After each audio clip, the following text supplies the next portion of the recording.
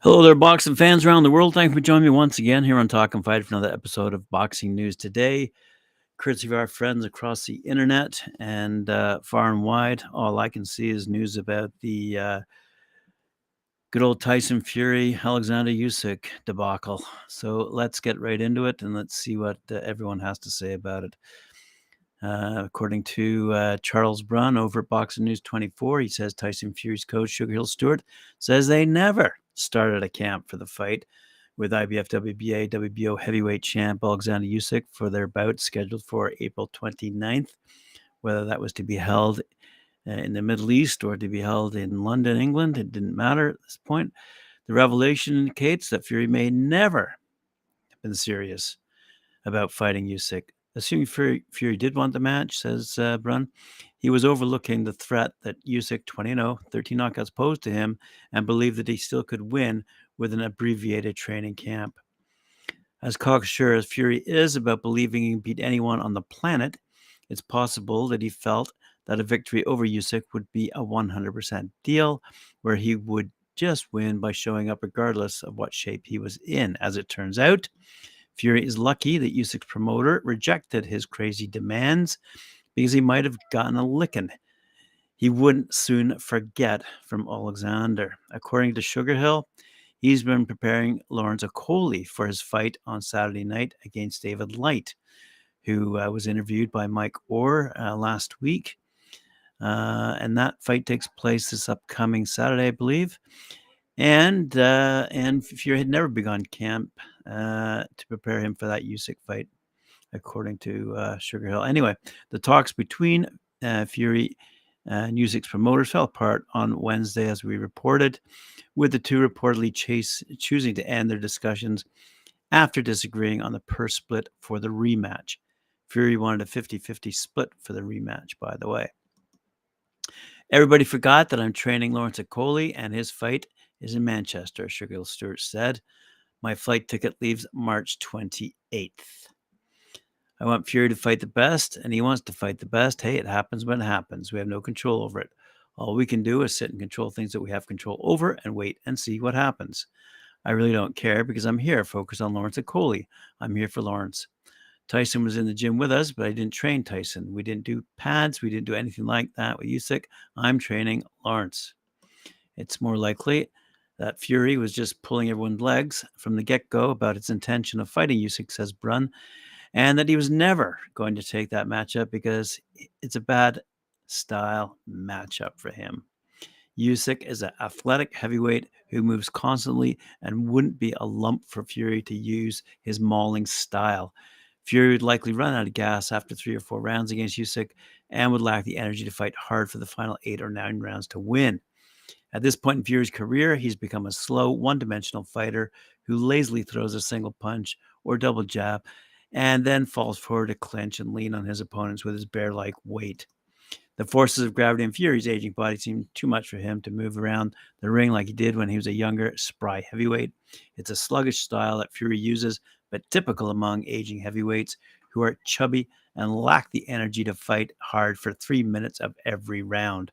We see that a lot with older heavyweights. It's all they can do, throw a few shots before needing to grab their opponents in a clinch to rest and maul. So there you have it from my friend Charles Brunn. And that's followed up by news reported by Barry Holbrook, also from BoxingNews24.com, who says Eddie Hearn has the idea of Anthony Joshua fighting WBC heavyweight champ Tyson Fury and Deontay Wilder, challenging then IBF, WBA, WBO champ Alexander Usyk, with the winners of these two fights battling for the undisputed championship. The best chance of this plan happening is if Joshua defeats Fury, because with the Gypsy King out of the equation, eliminates the huge headaches that would result from him playing A-side power play in negotiations with the Usyk Wilder winner. You can imagine how Fury would wreck any chances of an undisputed championship by offering the winner of the Usyk versus Wilder fight a smaller purse split, giving them a deadline and walking away if they didn't agree to his terms. At this point in Fury's career, he's filthy rich with a vast fortune estimated at $65 million US and arguably highly eccentric. If Fury were poor, he'd likely go for Hearn's idea of earning the undisputed championship, but he's too rich to want to go along with that plan unless he gets a lion's share in the fights he competes in. It's a highly ambitious plan on Hearn's part, and it's unclear whether any of it will happen because he doesn't promote Fury, Usyk, or Wilder. Adherence plan, let's recap. 1. Anthony Joshua takes on Tyson Fury. 2. Deontay Wilder takes on Alexander Usyk. 3. The winner versus the winner for the undisputed.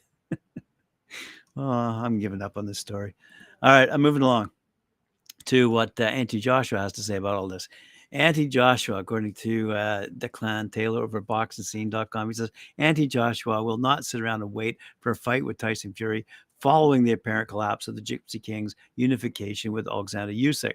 It was revealed on Tuesday and then reported on Wednesday that the proposed April 29th clash between Fury and Usyk at Wembley Stadium had fallen through after another disagreement with the contract. Now, Team Usyk have stated they will move on to fulfill their mandatory obligations with the WBA as they bid to keep hold of the WBA, WBO, IBO, and IBF titles. That would leave Fury without a dance partner for the summer, and Joshua could emerge as an option should he beat Jermaine Franklin at the O2 on April 1st. But Joshua, who says he's been stung by talking up a fight with Fury before, insists he would be happy to retire without ever facing the 6'9" WBA champion. Joshua said, I will be real. As much as I like to entertain the gossip and Fury situation, I've been there twice and people don't remember that. I was supposed to fight him before I fought Usyk for the first time, and he pulled out due to his legal case, the arbitration with Wilder. That was all up in the air and done online. Then we had this one for December. Will the fight with me and him get made? I don't know. Look at all the shit they're going through right now with Usyk. It's just crazy. I don't publicize things, so it's actually good that people are starting to see what goes on in negotiations. It's good that people can actually see the shit that people have to put up with to make a fight. Me and Usyk got 2 successful fights done. It's just crazy. I cannot say it. I'm just going to sit around and wait for this geezer. There are other great fights out there that I can have. Without Fury on my record, I will not wake up tomorrow and regret my whole boxing career. If he's on it, I'm on it. If he's not, he's not. Whatever. Let's move along to another matter arising in the heavyweight division, and that is comments made concerning Jarrell Miller and what, quite frankly, Dillian White had to say about Miller's recent victory. Life-changing money, worldwide fame, and the opportunity to secure a long-standing dream of becoming a world champion all slipped through the fingers of Jarrell Miller. This comes courtesy of Hans Demastore, by the way, out of boxingscene.com. He said, initially, the garrulous heavyweight contender out of Brooklyn, New York, was set to take center stage against former unified champ Anthony Joshua back on June 1st, 2019. However, due to a long string of failed drug tests, Miller, 26-0-1, by the way, 22 knockouts, was immediately removed from their clash and ultimately given a 2-year ban. Having served his suspension, the now 33-year-old is on the comeback trail. Although he's gone on to pick up 3 consecutive victories, Miller finds himself smack dab in the center of criticism. After ripping through 2 journeymen, Miller took a considerable step up in class this past weekend.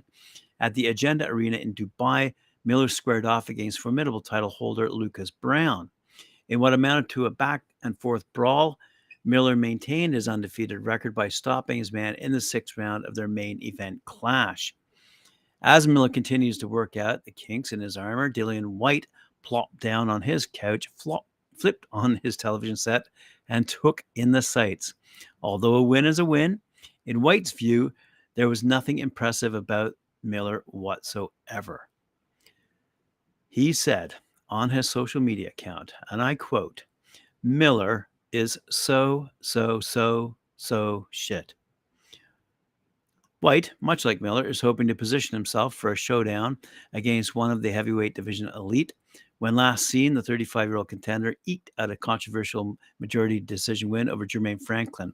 With Joshua now scheduled to take on Franklin on April 1st at the O2 Arena, there's growing sentiment that the former Olympic gold medalist could rekindle his rivalry with White. The two originally met in December of 2019, with Joshua becoming the first man to defeat White, doing so via 7th round stoppage. That's about all the heavyweight news I have for today. It's ongoing. So let's have a look at what's happening in super middleweight with respect to David Benavidez. Interim WBC super middleweight champ David Benavidez says he's going to go to the WBC to have them force undisputed 168-pound champ Canelo Alvarez face him next if he defeats Caleb Plant this Saturday night on March 25th. And that's a headliner event shown on Showtime pay-per-view. Benavidez, as we all know, undefeated, 26-0, 23 knockouts, says he's been Canelo's WBC mandatory for the past 2 fights, and the sanctioning body still hasn't ordered the fight for some reason.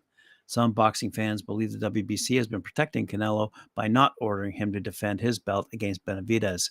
You can't blame Benavidez for wanting to have the WBC force Canelo to fight him, because if he sits back and waits, he may never get a chance to fight the Mexican star before he retires.